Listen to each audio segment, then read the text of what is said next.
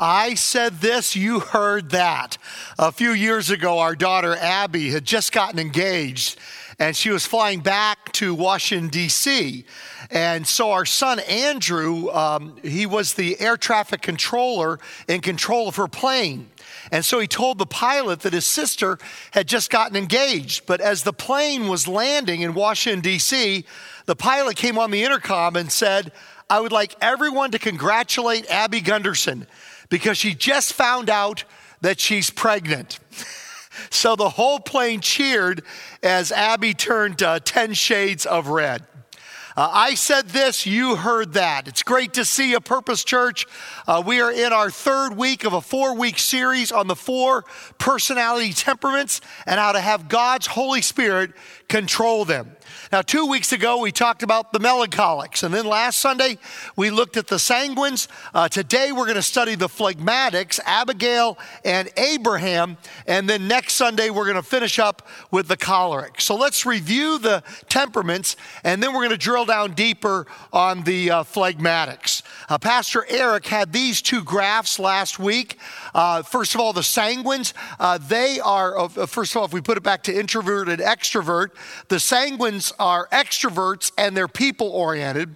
The cholerics are also extroverts, but they are more task-oriented than people-oriented sanguines.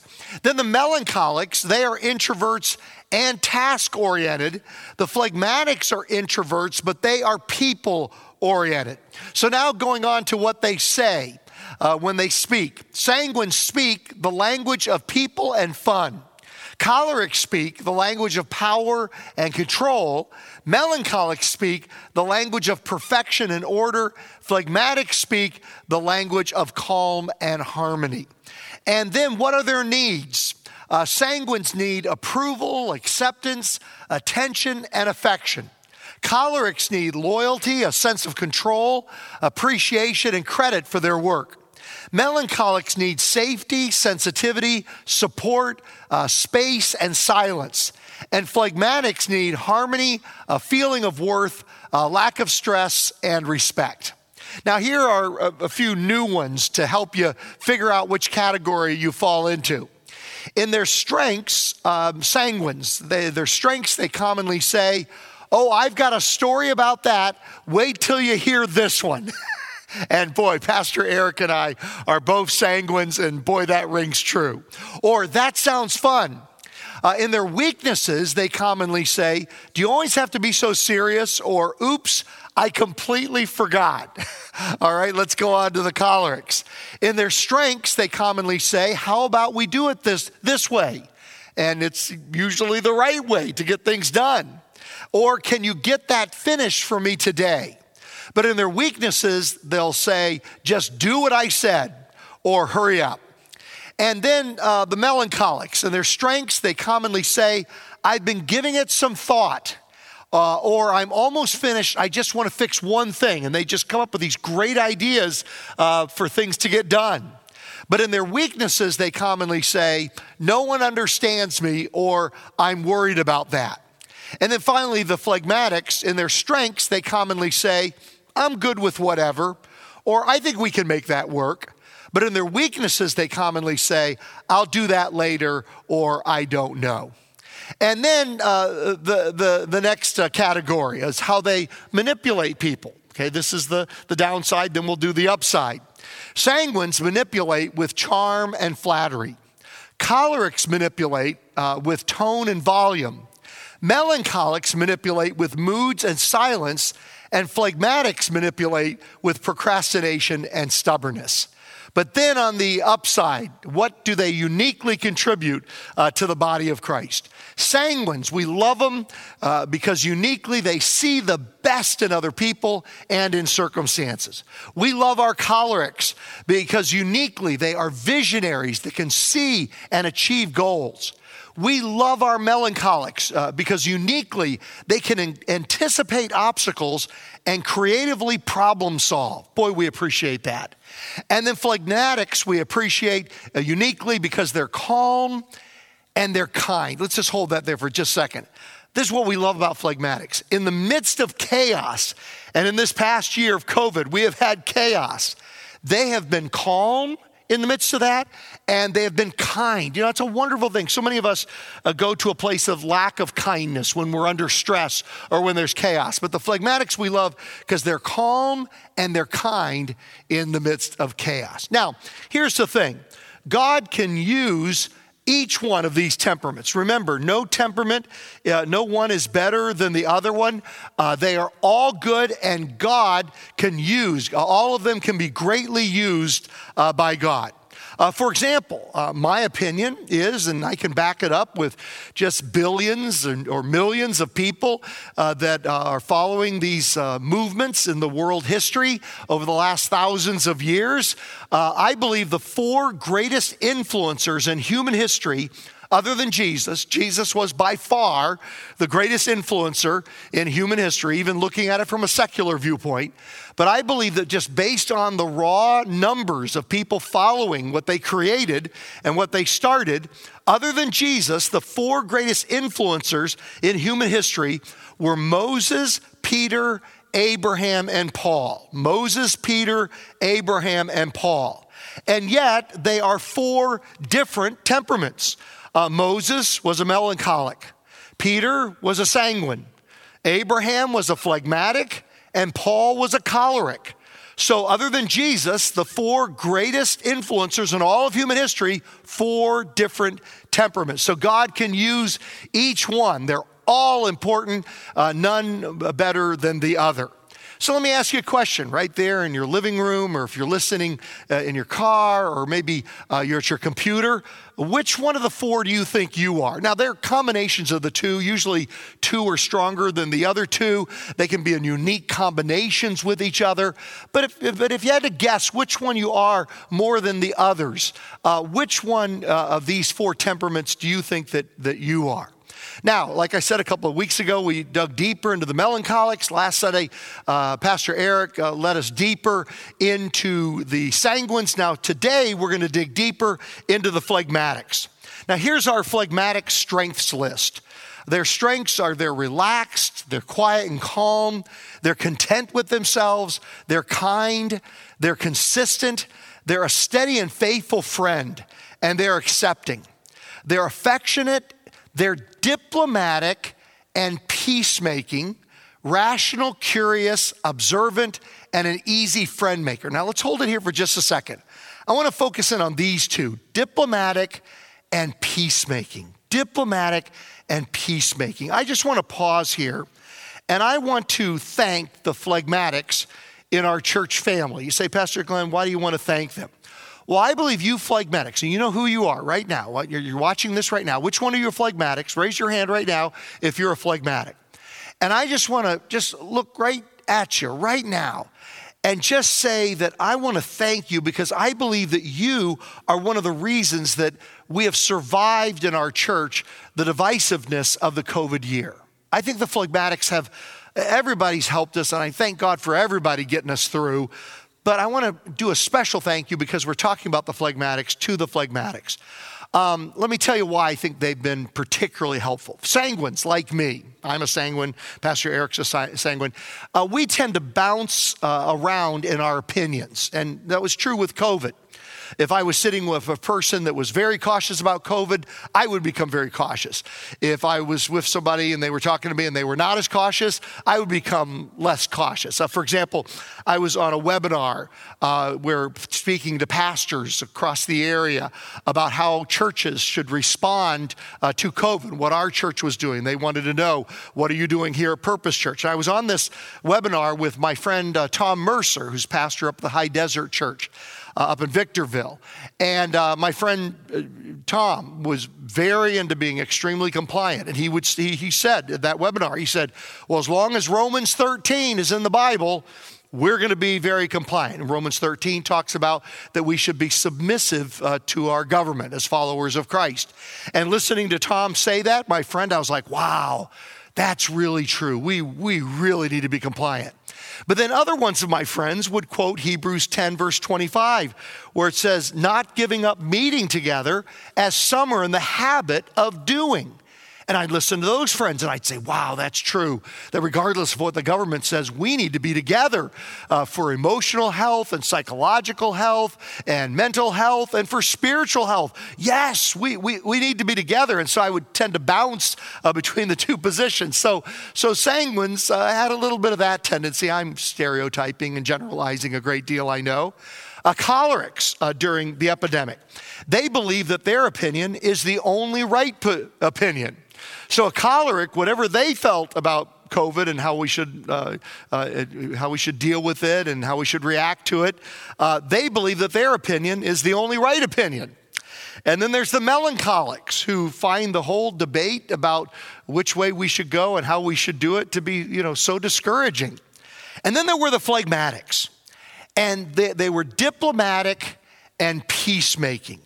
And they were the ones that would say, let's try to figure out the benefits and the truth in both of the positions on COVID, and let's try to balance those throughout the pandemic. Can I give a special shout out to one of our phlegmatic executive pastor, Greg Zvolstad. He was just a rock star this past year of COVID.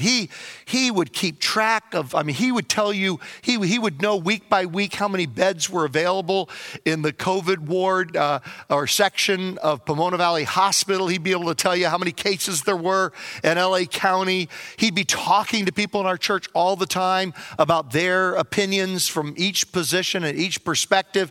And week by week, Pastor Greg was just really helping us to have a good, balanced, strategic approach. I think of all the phlegmatics and melancholics, probably with the exception of one, but mainly up in our media team. They are a bunch of great, most of them are a bunch of great phlegmatics and melancholics. They're all great guys, great people, but just most of them are phlegmatics and melancholics with the one exception. But boy, they really helped us to get through this thing and just really had that analytical nature to say, to think and to strategize, how can we most effectively minister to people over this past year that we've had. But then there's the phlegmatic weakness list. Sometimes they can be shy or fearful of change. They can judge others or be stubborn or passive aggressive or indecisive or permissive. They may avoid responsibility, be unenthusiastic, too compromising, indifferent, sarcastic, discouraging, and non-participative. Now, the best example of a phlegmatic in the Bible is Abraham. And when you talk about Abraham, you just got to pause for a moment and just think of his influence. And from a secular viewpoint, there's this huge, eternal, spiritual impact of this man. But even from a secular viewpoint, just think of his influence. 3 religious groups today claim him as their spiritual father. The Jewish people, Christians, and Muslims all claim Abraham as their spiritual father. And when you add up the numbers that follow those 3 faiths, there are about 15 million Jewish people in the world, about 2.4, pushing 2.5 billion Christians in the world. There's 1.9 billion Muslims for a total of over 55% of the world's population. Think about that. Abraham lived 4,000 years ago, and yet over 55% of the world's 7.8 billion people consider Abraham to be their spiritual father. But despite his great impact, Abraham had great struggles. In Genesis chapter 12, Abraham and his wife Sarah are going to Egypt. And here we have a list of unhealthy phlegmatics, what they struggle with. Well, first of all, they struggle with being fearful. And we see this in Abraham's life here in this story. Now, there was a famine in the land. And Abram went down to Egypt to live there for a while because the famine was severe. As he was about to enter Egypt, he said to his wife Sarah, "I know what a beautiful woman you are. When the Egyptians see you, they will say, 'This is his wife,' and then they will kill me, but will let you live." This is what I said to Kimberly when we moved to California. I'm like, say that you're my sister because these Californians are going to see how beautiful you are and kill me because of you. That's not true. But at any rate, that's what Abraham said. Say you are my sister, so that I'll be spared because of you. And so he was afraid and fearful, not trusting in God, even though God had been very real to him and had given him great promises. He still was fearful as a phlegmatic. And then he was passive. We move on to chapter 16. Now, Sarah, Abraham's wife, had borne him no children, but she had an Egyptian slave by the name of Hagar. So she said to Abram, "The Lord has kept me from having children. Go sleep with my slave. Perhaps I can build a family through her." Now, this was a practice back at that time, but we can see that this is not going to turn out well, all right? I mean, if any of you have ever watched Sister Wives on TV, you know this is not going to have a happy ending. And yet, Abram is passive. He gives in to his wife. I think Sarah must have been a choleric. And you remember on that little graphic, the phlegmatic, that's kind of that green mushy ball, is being bounced on by the red cube choleric. Well, I think that's what was going on in this relationship. And he passively agreed with it. Abram agreed to what Sarah said. And, you know, just as you look ahead, speed ahead in history, oh, what great conflict that caused. A young man named Ishmael came out of this relationship. Later came Isaac, who was the forefather of the Jewish people, Ishmael of the other people, the Arabs there in the Middle East. And the conflict that has been between those two people groups down through the centuries, right up to the present time, that all goes back to a phlegmatic being too passive. That it all goes back to this story right here. Let's continue it now. So after Abram had been living in Canaan for 10 years, Sarah's wife took her Egyptian slave Hagar and gave her to her husband to be his wife. He slept with Hagar and she conceived. When she knew she was pregnant, she began to despise her mistress. Then Sarah said to Abram, "You are responsible for the wrong I'm suffering. I put my slave in your arms, and now that she knows she's pregnant, she despises me. May the Lord judge between you and me." Now, he does another terrible mistake because of his passivity. Great injustice to this young girl. And like I said, God is going to bless her, and out of her is going to come this great Arabic people around the world and in the Middle East, and this wonderful people group. God's going to make good on it as he sees this single mom in the wilderness with her little baby boy. There's that beautiful story where he says, "I'm the God, Elohai, I think it is. I'm the God that sees you." And so God's going to make good of it. But boy, you can see the trouble and the conflict that come from Abraham, the phlegmatic, being passive. "Your slave is in your hands," Abram said. "Do with her whatever you think best." Then Sarah mistreated Hagar, so she fled from her. Now God stepped in and intervened for this single mom and the injustice that was done against her. But this trouble, this conflict came from a passive, overly passive phlegmatic. And then sometimes phlegmatics can be they struggle with having enough faith. In Genesis 20, verses 1 and 2, second verse, same as the first. Now Abram moved on from there into the region of the Negev and lived between Kadesh and Shur. For a while he stayed in Gerar. And there Abraham said of his wife Sarah, "She is my sister." Does this sound familiar? Wait, didn't you just say that story, Glenn? No, he didn't learn from his first experience. He does it again. He moves from faith back into fearfulness once again. Then Abimelech, king of Gerar, sent for Sarah and took her. And so these are some of the things that a phlegmatic can struggle with. But then spirit-led phlegmatics, oh my goodness, when the Holy Spirit gets hold of a phlegmatic and their unique temperament, what tremendous things can take place. They can be so peaceable and they can be peacemakers. It says in Genesis 13, now Lot, who was moving about with Abram, it was Abraham's nephew, also had flocks and herds and tents. But the land could not support them while they stayed together, for their possessions were so great that they were not able to stay together. And quarreling arose between Abram's herders and Lot's. The Canaanites and Perizzites were also living in the land at that time. So Abram said to Lot, let's not have any quarreling between you and me. This is a typical phlegmatic, a peacemaker, willing to bend in order to make for there to be peace and to move beyond the conflict. Let's not have any quarreling between you and me or between your herders and mine, for we're close relatives. Is not the whole land before you? Let's part company. If you go to the left, I'll go to the right. If you go to the right, I will go to the left.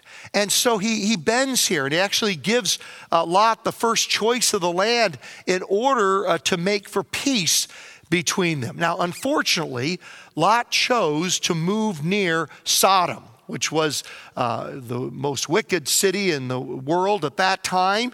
And he was unwise to move his tents, it says, near to Sodom, to be near this wicked city.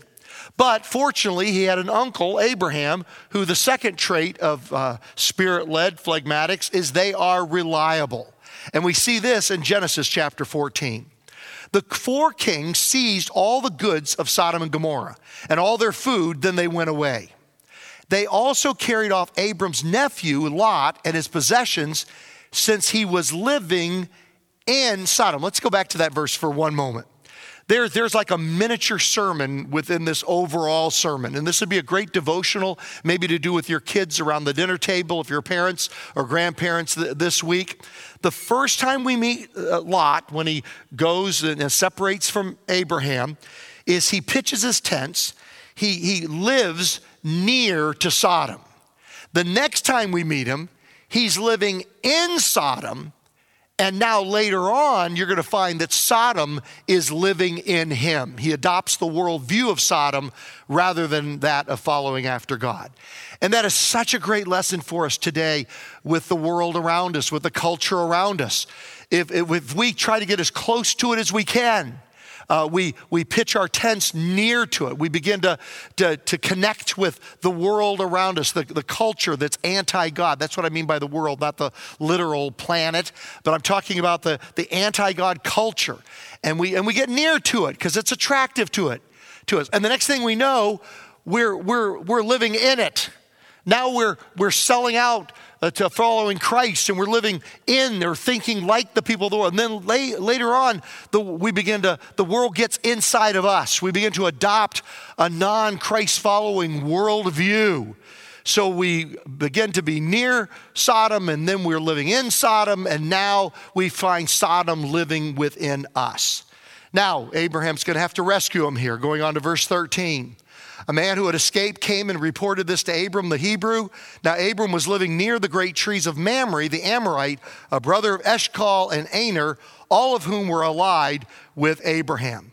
When Abraham heard that his relative had been taken captive, he called out the 318 trained men born in his household and went in pursuit as far as Dan. And eventually he rescues Lot from this situation. So those wonderful phlegmatics within our church family, they are peacemakers. They are reliable.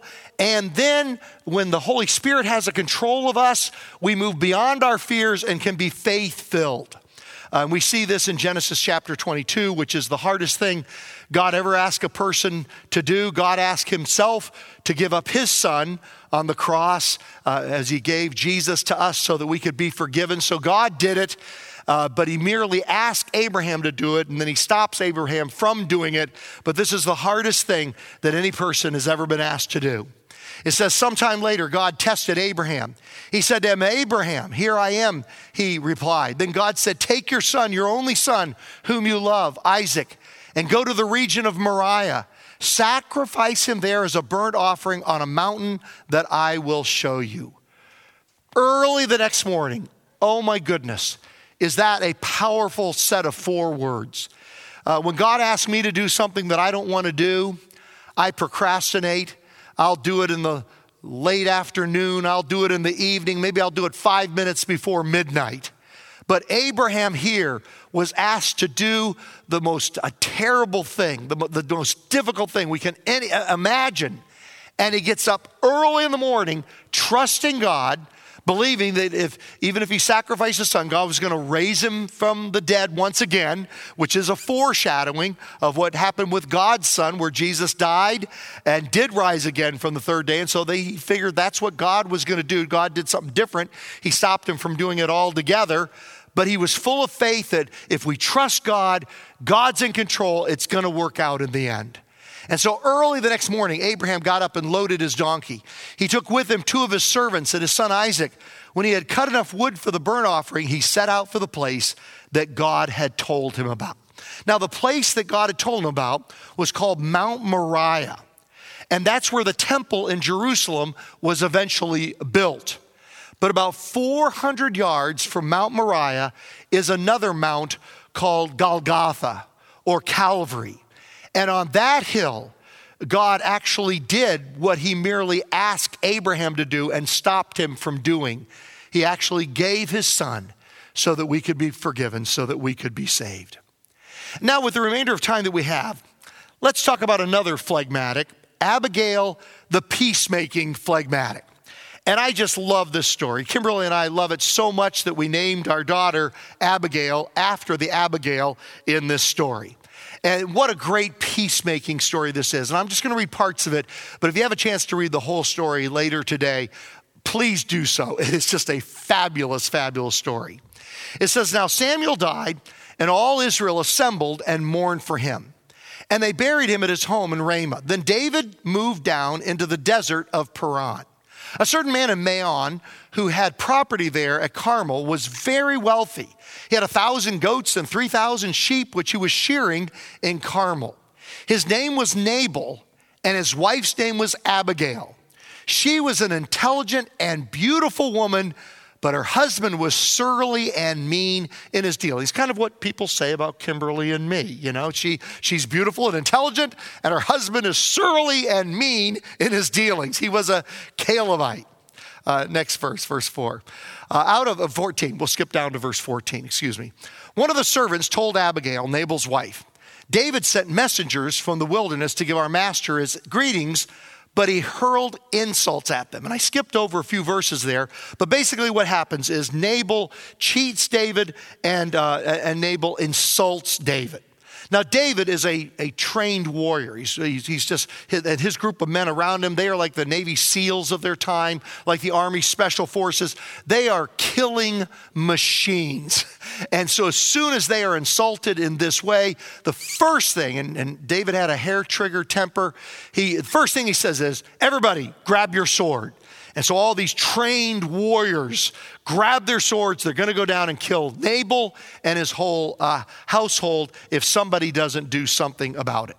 So it says, yet these men were very good to us. They did not mistreat us. And the whole time we were out in the fields near them, nothing was missing. Night and day, they were a wall around us. The whole time we were herding our sheep near them. Now think it over and see what you can do. Oh, does a phlegmatic and a melancholic, but particularly today, a phlegmatic loves to hear that assignment. Think it over and see what you can do. Can you come up with a peacemaking strategy to avoid this conflict and the bad things that are going to happen because of it? Because disaster is hanging over our master and his whole household. He is such a wicked man that no one can talk to him. Let's pause there. Can we go back to that for just a moment? Wickedness is associated with somebody that you just can't talk to. Let me ask you the question. Can people talk to you? Can people express to you something that's on their mind or a different way of doing things?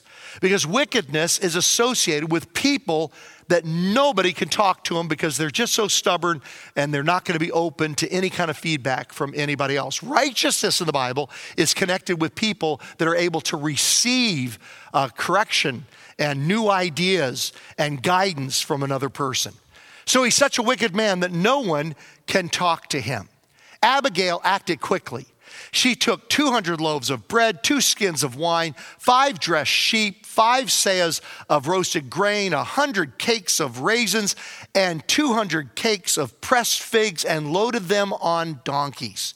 Then she told her servants, go on ahead and I'll follow you. But she did not tell her husband, Nabal. As she came riding her donkey into a mountain ravine, there were David and his men descending toward her, and she met them. David had just said, he's muttering to himself as he comes down to kill Nabal, "It's been useless, all my watching over this fellow's property in the wilderness so that nothing of his was missing. He has paid me back evil for good. May God deal with David, be it ever so severely, if by morning I leave alive one male of all who belong to him." When Abigail saw David, she quickly got off her donkey and bowed down before David with her face to the ground. She fell at her feet and said, now I've just bolded the next 10 verses because this is one of the greatest peacemaking, conflict-avoiding speeches ever that I've ever seen. Look at how she deals with David. Now, angry, out of control, sword in hand, bunch of trained killers around him, and they're going on a mission. And look how she dissuades him. "Pardon your servant, my Lord, and let me speak to you. Hear what your servant has to say. Please pay no attention, my Lord, to that wicked man Nabal. He is just like his name. His name means fool, and folly goes with him. And as for me, your servant, I did not see the men my Lord sent. And now, my Lord, as surely as the Lord your God lives, and as you live, since the Lord has kept you from bloodshed and from avenging yourself with your own hands, may your enemies and all who are intent on harming my Lord be like Nabal. And let this gift which your servant has brought to my Lord be given to the men who follow you. Please forgive your servant's presumption. The Lord your God will certainly make a lasting dynasty for my Lord, because you fight the Lord's battles, and no wrongdoing will be found in you as long as you live." You know what she did? She's helping him remember his greater purpose. She's helping David remember, don't do something stupid or rash or impulsive now that will damage you later on. You're going to become king, and somebody's going to Google your name someday and find out that you did this thing where you took revenge into your own hands, and it's going to haunt you later on. You're going to be king. You're going to be building this kingdom, doing God's work, and this impulsive tweet that you tweeted out, or this thing on social media, or this thing you said, or this thing you did is going to come to hinder God's purpose and plan for your life. Going to the next verse. "Even though someone is pursuing you to take your life, the life of my Lord will be bound securely in the bundle of the living by the Lord your God. But the lives of your enemies he will hurl away as from the pocket of a sling. When the Lord has fulfilled for my Lord every good thing he promised concerning him, and has appointed him ruler over Israel, my Lord will not have this on his conscience, the staggering burden of needless bloodshed or of having avenged himself. And when the Lord your God has brought my Lord success, oh, by the way, remember your servant." David said to Abigail, watch how that plays out in just a minute. David said to Abigail, "Praise be to the Lord, the God of Israel, who has sent you today to meet me. May you be blessed for your good judgment and for keeping me from bloodshed this day and from avenging myself with my own hands." He was so grateful that she had stepped in and stopped him from doing something of this nature that would haunt him later on in his life. And then the story has a very, a very just but difficult ending, because what happens is Abigail goes back, tells her husband that he almost got killed. He has a stroke, and 10 days later, God strikes him dead. And David says, "Hey, Abigail, why don't you marry me?" And she goes, "Sure." And she leaves all the safety and security of that household and all the wealth of it and all the protection, because David was on the run from King Saul at this point. It was a risky life that she was choosing, but she said, "I'm all in." And they lived happily ever after. All right. Let's wrap it up with just some practical things for those that are phlegmatic, if you're a phlegmatic, or if you know a phlegmatic. Okay, let's start with how to do phlegmatic strength training, all right? Practice regularly doing something, a class, hobby, or a new skill that interests you. Practice advocating for yourself rather than letting resentment build. Practice jumping into the conversation and sharing your ideas and opinions even before you're asked. Practice trusting in your abilities and remember the times you've succeeded in the past. You can do this because you've done it in the past. Be confident. Respond enthusiastically. Volunteer to be the leader, committing to deadlines and meeting them. Expressing that you need time to think rather than leaving others confused by your silence. Sticking around until conflicts are fully resolved. Vocalizing your admiration and or appreciation of others, a bonus if you do this directly to them. And then those of us that love phlegmatics or have a phlegmatic in our life that we care about. Here's the next category. You can build up with your words. I said this, you heard that. Do you want phlegmatics to hear something that is going to build them up? Letting them do one task at a time. Being kind in your criticism, asking their thoughts, opinions, and feelings, showing curiosity about their interests, encouraging their involvement, listening completely without interrupting, giving them time to process, and handling conflict calmly and quietly. But, on the other hand, be careful. Here's a warning. You may tear a phlegmatic down by these words. If you say these words, they're going to hear negatively rather than positively to build them up. Expecting things done in your time frame, not theirs. Pushing their involvement or interaction with others. Not listening when they speak up. Mistaking their quiet for apathy. Speaking down to them. Stressing them with expectations and orders. Not verbalizing their value by assuming they know how you feel about them so you don't have to say it out loud. Let's pray together. Lord, I thank you that you've made us all unique and different, and every person, all 7.8 billion of us, are unique combinations of these temperaments. And yet, Lord, we can learn generalities about each other and know how to speak in such a way and treat each other in such a way that what is heard, what is felt, is loving and builds people up rather than tearing them down. And so thank you, Lord, for the phlegmatics and the cholerics and the melancholics and the sanguines of our church family and of our families and of our co-workers and the people we go to school with.